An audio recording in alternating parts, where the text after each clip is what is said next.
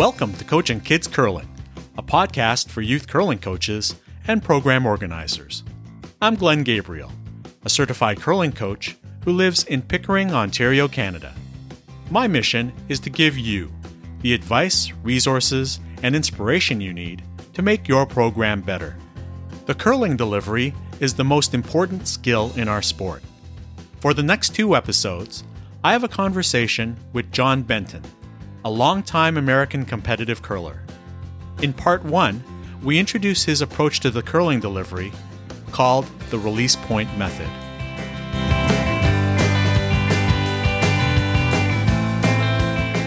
John Benton has been curling since he was 6 years old. His career as a competitive curler includes multiple appearances at the U.S. Nationals and winning the U.S. men's title in 2009.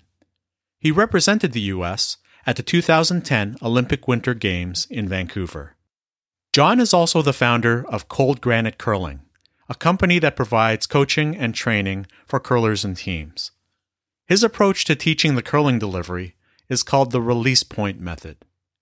I invited John on the podcast to discuss his method and, specifically, how it can help coaches and instructors of young curlers, both beginner and experienced, quickly improve their delivery skill. Now, here is part 1 of my interview with John. John, welcome to the podcast. Glad to be here, Glenn.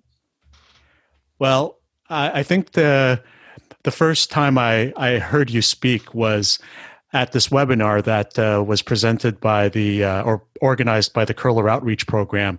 I believe it was last March, and it was called Redefining the Delivery. And in that webinar, you taught us your particular approach to the curling delivery, which is called the release point method, RPM. And correct. Yeah, what really impressed me and what struck me was, well, a couple of things. One is the simplicity of the method and the logic of it. So, of course, we're going to talk about that, and that's the main goal of the podcast.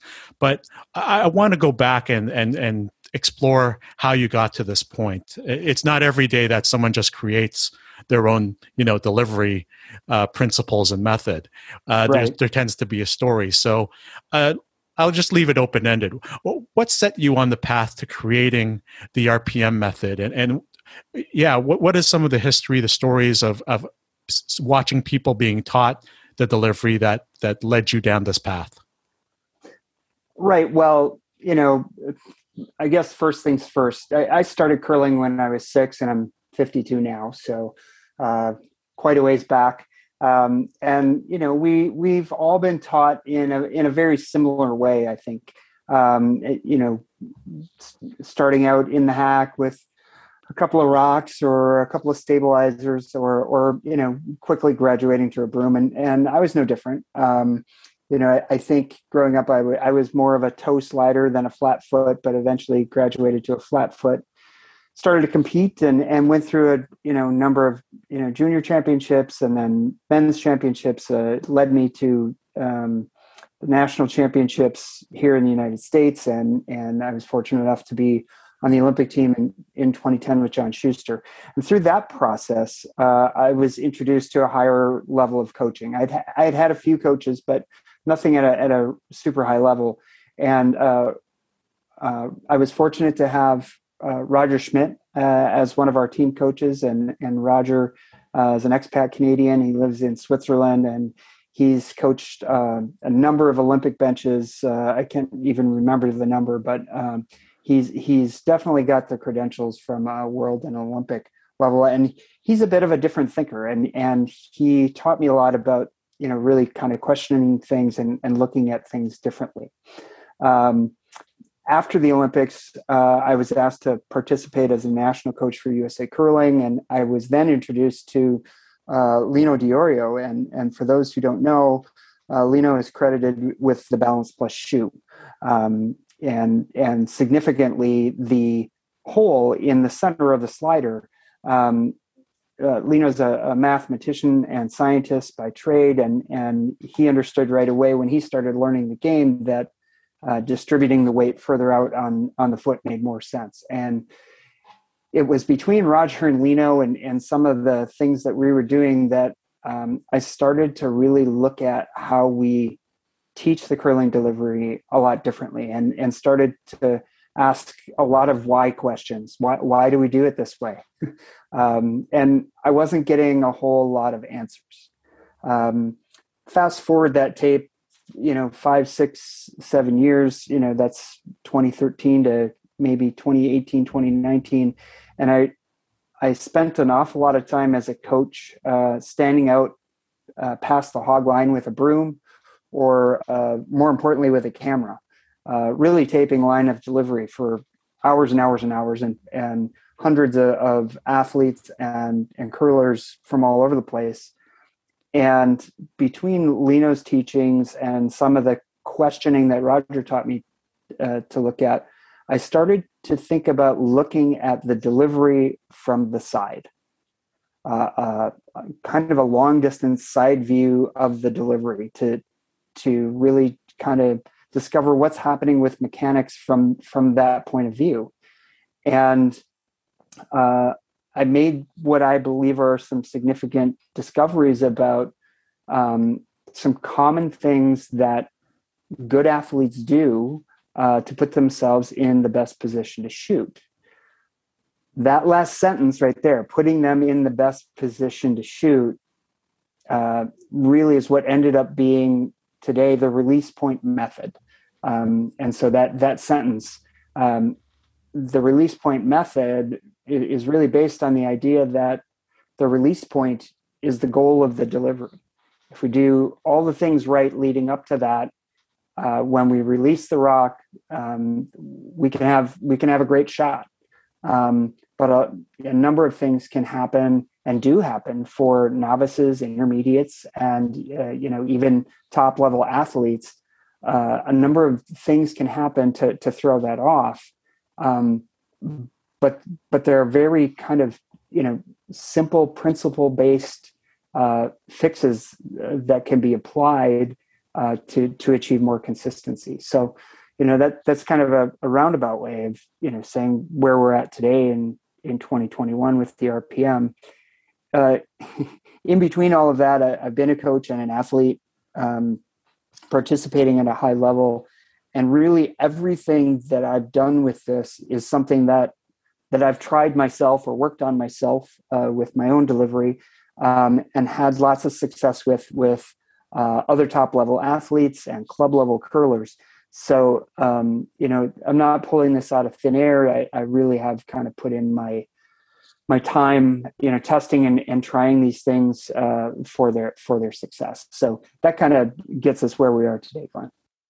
That's fantastic. I think I just want to reiterate something you just said, which is these principles are I guess you'd call them universal even. They're not just applicable to high level competitive curlers, but even your first time on the ice curler. That was another thing that impressed me about them. And I'm going to go right into the first one that I thought of, and which is your method's literally called the release point method. And I want to focus on what's called the release point. Could you go into a little more detail? What is the release point, and why is it important to practice that?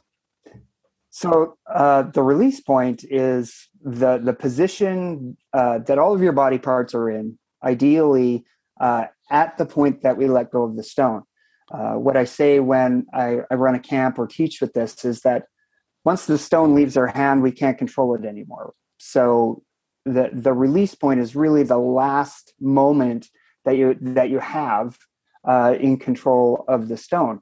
The hope is that you don't have to make a ton of corrections at the release point, either for line or for speed, or really the worst possible thing, if you're still out of balance when you're at the release point, those can all be real problems. So it's really that moment in time that we actually let go of the stone.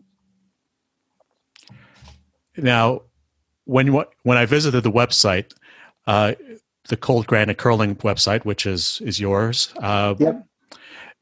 One of the things I noticed right away was a video about practicing the release point off the ice, and getting the reps doing it off the ice? I know that to some coaches, that's, they want to maximize their time on the ice. But yeah, why is it important to practice that off the ice? Well, here's the thing, and I need to back up just one step to answer that question. My goal around this has a lot to do with novices and intermediates. Because we've seen so much attention and popularity of the sport in the United States over the past decade, with the Olympic exposure, and of course, John Schuster winning the gold medal in 2018, there's a lot of people interested in the sport in this country for sure, but all around the world who have never been exposed to it. And I looked at that and I thought, if we're not able to adequately teach these people in a way that has them being successful early, my fear is that we're going to lose a lot of those people, because what a lot of people say when they first come and try curling is, wow, I didn't even expect it to be this hard. You people make it look so easy. You're so graceful. And they find that it's very difficult. And the primary skill in our sport is throwing the rock. And I just feel like we can do a much better job bringing people along from novice and intermediates much, much faster. So to answer your question about practicing the release point off ice, that's the first thing that I do with people. Brand new people who come in for a Learn to Curl or a corporate event, juniors, whoever it might be, because I want them to understand what the goal of the delivery is, right? I want them to understand the position that we'd like them to try to be in when they release the stone. Now, having said that, I know very well that not everybody can be in these positions for the ideal delivery based on these principles. But now we've set them up with goals, which I think is one of the best parts about this, is that we can get them in that position off ice. They can feel what the muscles feel like. They can feel what their body positions feel like. Then when they get on the ice and they struggle to achieve that position, because it takes balance, it takes a certain muscle structure that you build up over time, they understand the gap. And then we can start to work together on closing that gap between where they're at today and where we want them to be. And to me, that's what coaching is about, is setting some goals and working together to close any of those gaps. The RPM method, there are what's called 3 planes. And I think this is, I guess, a good time as any to explain what those 3 planes are and how they relate eventually to the release point. Could you go over those 3 planes briefly, and maybe we'll one by one go a little more deep dive into each one of them later? For sure. And for those of you listening, if you want to jump out while you're listening and pull up my website, it's colegranite.com, and you can kind of follow along with what we're talking about. I think visually that will help you. So to answer that question, Glenn, the 3 primary principles around the release point method are glide, which is really speed, line, which is line of delivery, and many of us would be familiar with that. And then the last one is support, which is really balance. Now, I use those terms so that you remember them, and they're not rehashing some old terms that you may have used. So you've got glide plane, line plane, and support plane. The glide plane is a plane that you can look at when you view the delivery from the side. So if you look at any of the really, really good curlers, either in your club or top level curlers, you'll be able to see this line. And if you can imagine drawing a line from the leading edge of the player's shoulder all the way back to the tip of their trail toe. Now remember, you're looking from the side. So this should be a straight line going from the lead edge of their shoulder to the tip of their trail toe.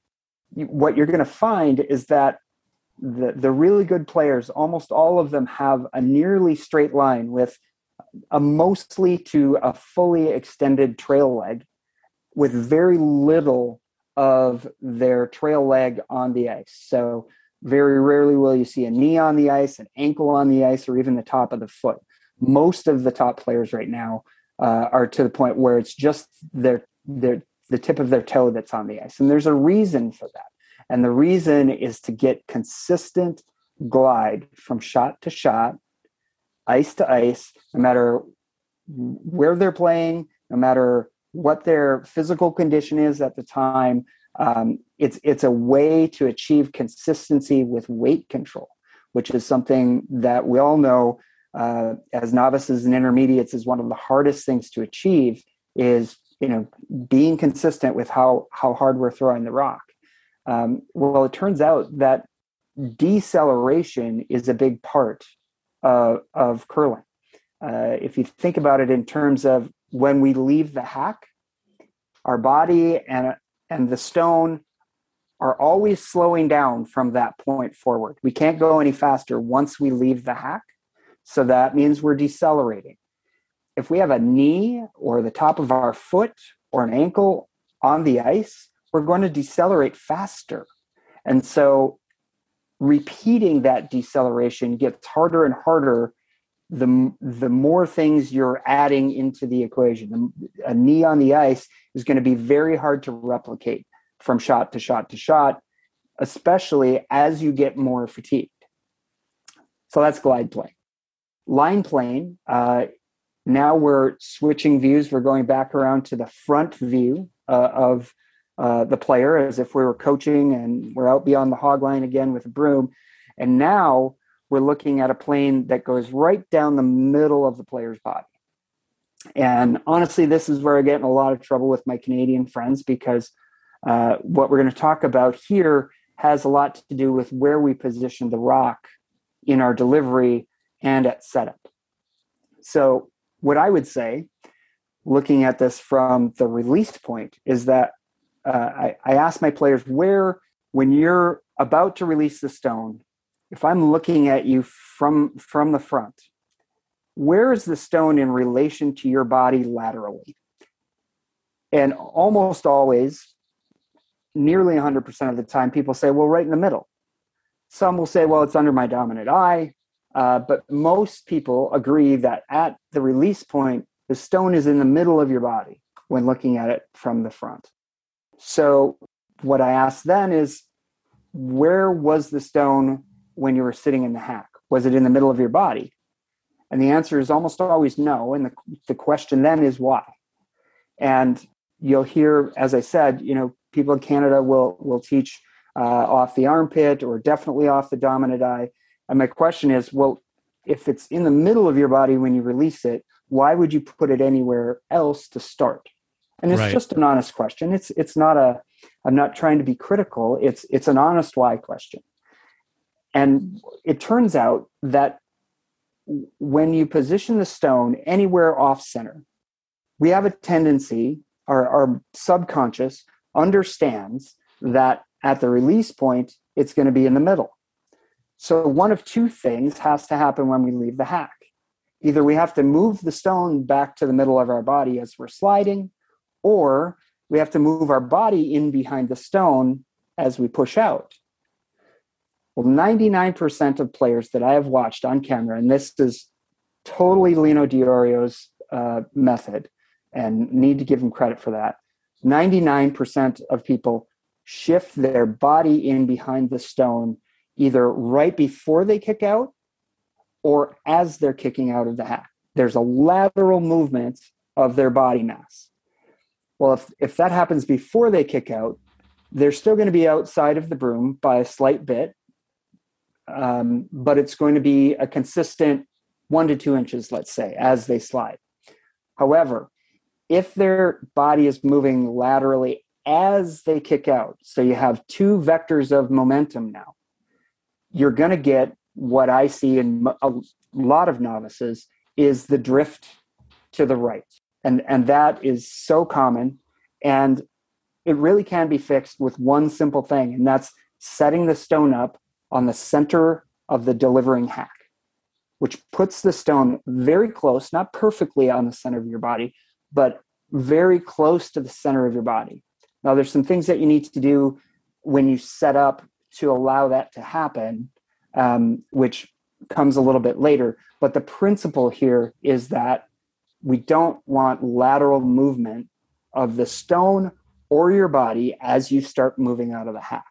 They should all be on one line that we call the line plane, and that line plane should overlap the line of delivery. So I think that covers line plane enough for now. The last one is support plane. Support plane is the most critical of the three planes, because if you get support plane wrong, the other two planes are going to suffer mightily.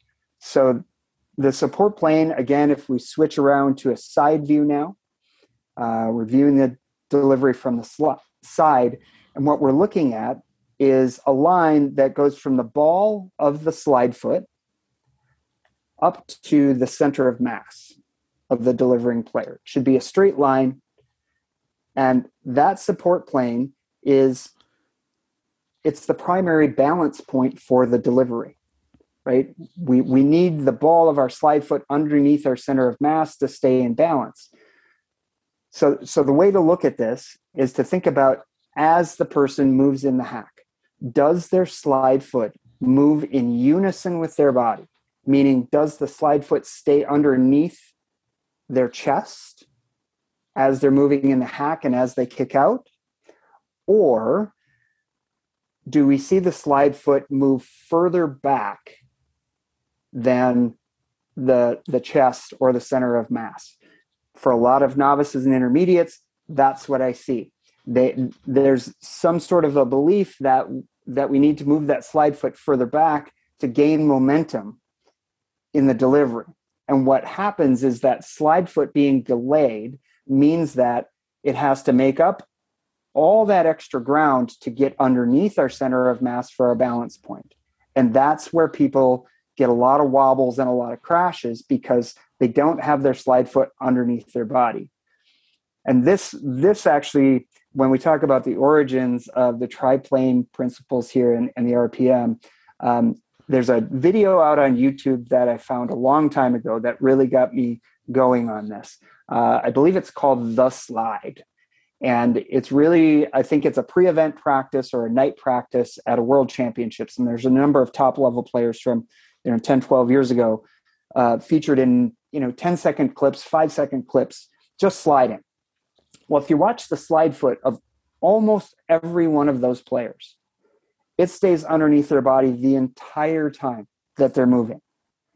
And that really set me off. And it really helped me understand what balance is in the curling delivery and why it's so important to have that slide foot underneath you the entire time that you're moving. So that's the setup for the three planes of the triplane. No, thank you, John. I know that was a lot, obviously, but yep. All important. And the fact that you've divided it into three planes, is a testament to the simplicity of the model. And I'll be honest, I'm thinking of a lot of things right now, but I'm thinking, of course, my podcast is called Coaching Kids Curling. So sure. A lot of the listeners are coaching youth programs, grassroots programs, under 12s like I am. So I think about how we use these principles in our day-to-day coaching, our Sunday afternoon coaching in my case. So the first thing I always think about for myself is, how do I get my kids to learn balance, the support plane stuff? Because you're right, that's the foundation of everything else. If you don't have support, then it's really hard to focus on the other things, as important as they are, of course. So I know when we were talking over the phone, we were talking about perhaps certain drills and things that we can do on the ice to improve these specific planes. Can we start with the support plane and maybe talk about something we can do with the kids there? Absolutely. One of the things that's kind of fallen out of this process for me is that really working with these principles, because they are so simple, there's not a ton to do in terms of drills. It's really understanding the principles and then doing a few simple things repetitively to kind of build that muscle memory and build a better understanding of your own body and how it works within the principles. So in terms of support plane, the drill that I use in my camps is what I call the rock drill, and it doesn't have anything to do with a curling stone. It's really rocking when you're in the hack. So what I encourage people to do is place themselves in the hack, and I have a setup methodology. But the core of this drill is really just getting them to rock back and forth without leaving the hack, and really coaching them to keep the slide foot underneath them, right? And you would be surprised at how difficult this is for some people. They're very, very used to and very, very comfortable letting that slide foot wander behind them or way behind the hack. So one thing that I'll do with this drill is I'll take another stone and I'll put it directly behind the hack, maybe 2 to 3 inches in the area where their slide foot would come back. So it's for a right-hander, it's slightly to the left of the delivering hack and 2 to 3 inches behind it, so that when they draw their foot back, it can't go any further than that stone. It's a nice little mental cue to them to say, okay, that's too far, that's too far, that's too far. So what I have them do is I have them rock back and forth 3 or 4 times. After the 4th time, they can kick out into their delivery. And we just repeat that over and over again until they start to understand what that feels like. Most significantly with that drill and the support plane itself, people who are used to throwing their slide leg into the delivery, or they have a significant amount of body drop that goes into the delivery, will generally come back to me and say, well, how am I supposed to generate weight? How am I supposed to generate hit weight? There's a couple of things with that. First off, not enough people in this sport go to the gym. I will just say that right up front. It is a fairly taxing muscular sport. And if you're able to go to the gym and work on that drive leg, work on that extension, that's going to help you a lot. Obviously for kids, that's not necessarily what we want to be doing. We don't want them running off to the gym every other day. So again, to me, this is about goal setting. And really, I love the idea of teaching kids using principles, because we understand that they're kids, right? And they're not supposed to be able to do all the things that a grown adult can do. So we set them up with goals, and we try to help them be successful with what they can do right now within the idea of the principles, right? So if I could say that another way, the principle with a support plane is balance, right? So we try to close the gap as much as we can. If they need to move their slide foot back to gain a little bit more momentum in their slide, that's fine. If they're having to sacrifice their balance to do that, that's not fine. So again, we work around the principle constantly, right? And the principle really makes it easy to coach and to teach and to diagnose problems, because it shows up for kids and it shows up for adults and, ladies and men, and it really doesn't matter, because again, it's principle based. Just a follow-up to the support plane exercise that you've just recommended. As a coach, am I looking in from the side and sort of giving the kid feedback that their foot is moving at the same rate as their center of mass? Absolutely. Okay. So 2 points there, Glenn, that I should mention. So first, you're looking from the side and you're watching the slide foot to make sure it stays underneath the chest. Center of mass should be, right around their solar plexus.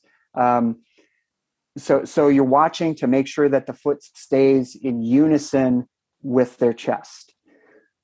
When I say that, I talked a little bit about the slide foot drifting behind. One point that I forgot to make was that that's not the only way that there can be a problem with this. let's say that their foot stays in place, but they can also have the habit of delaying the slide foot anyway. Even if the slide foot doesn't go back, they can allow their body to lean out so that the shoulders lead the delivery. Right. So I look for that as well. And I encourage everybody. I think we talked on the phone. I have a pretty neat view at my own curling club. I walk right out of my office and there's glass right there. And if I turn and look out the glass, it's looking straight down the line of all 6 hacks. So I often will walk out, I'll take a look down that line and I'll be watching curlers from the side on all 6 sheets. And I can see this happening, over and over and over again. And I'm able to go out and then, help my club curlers very simply just by looking at support plane and even glide plane. If you haven't really taken time to go watch people deliver and watch from the side, directly from the side to see what's happening, you're missing a whole other world of the curling delivery. Yeah, I think we're programmed to stand at the hog line with a broom. Yep, exactly. So that was part 1 of my interview with John. In part 2, we continue talking about the different planes, the importance of using principles versus technique when teaching, and what junior curling is like at his home club in Minnesota.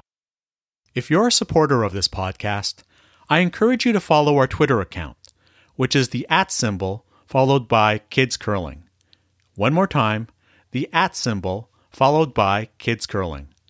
I'll also have that Twitter handle listed in today's show notes. This has been the Coaching Kids Curling podcast. To reach me, Coach Glenn, please email coachingkidscurling@gmail.com. To follow the podcast for free, visit our website, coachingkidscurling.com.